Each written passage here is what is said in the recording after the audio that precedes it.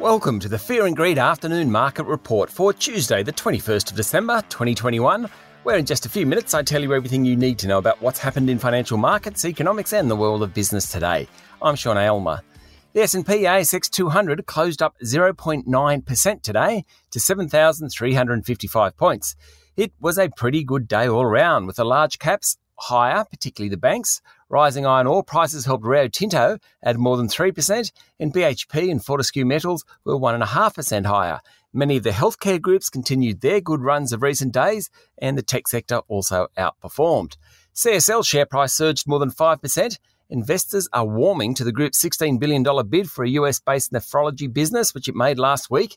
Buy now, pay later group Zipco was up 5%, while Whitehaven Coal jumped 4.5%.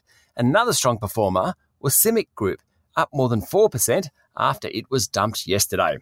There's been some fallout on the Australian market from the US Senate blocking President Joe Biden's $2 trillion spending package. The electric vehicle and lithium stocks fell sharply today. President Biden was hoping to push through legislation before Christmas that earmarked heavy subsidies for the US's EV and green energy industries, but it doesn't look like getting enough support in the Senate. That's bad news for local suppliers, including Pilbara Minerals, which fell nearly 9%. Novonix and Liontown Resources, they both fell 3.5%. Moving on, investors don't like when management sell down their holdings of companies, no matter what the reason.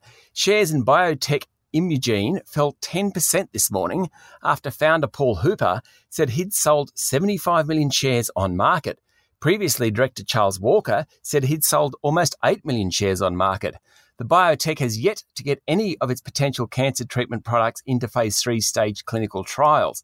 However, by the end of the day, investors had forgiven the directors. In fact, the share price ended up flat, and it's up 300% over the past year. The share price of meal delivery business Marley Spoon surged more than 20% after it announced the acquisition of Melbourne-based ready meal business Chef Good for about $21 million.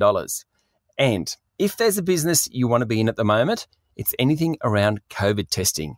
Australian Clinical Labs is a listed pathology group that runs testing centres. It came out today and said its bottom line would jump sharply as a result of demand for its services. No surprises there. Its share price jumped 12% today. Australian Clinical Labs listed in May this year at $4. It closed today at $5.60. Away from the market, COVID continues to spread across the country with more than 3,000 cases recorded in New South Wales and record numbers in South Australia and Queensland today. So far, mandated mask wearing has been avoided. I'm not sure we can say that in 24 hours' time. The Aussie dollar is trading at 71.2 US cents. That's it for the afternoon market report for Tuesday, the 21st of December, 2021. Michael Thompson and I will be back tomorrow morning for the Wednesday edition of Fear and Greed. I'm Sean Aylmer. Enjoy your evening.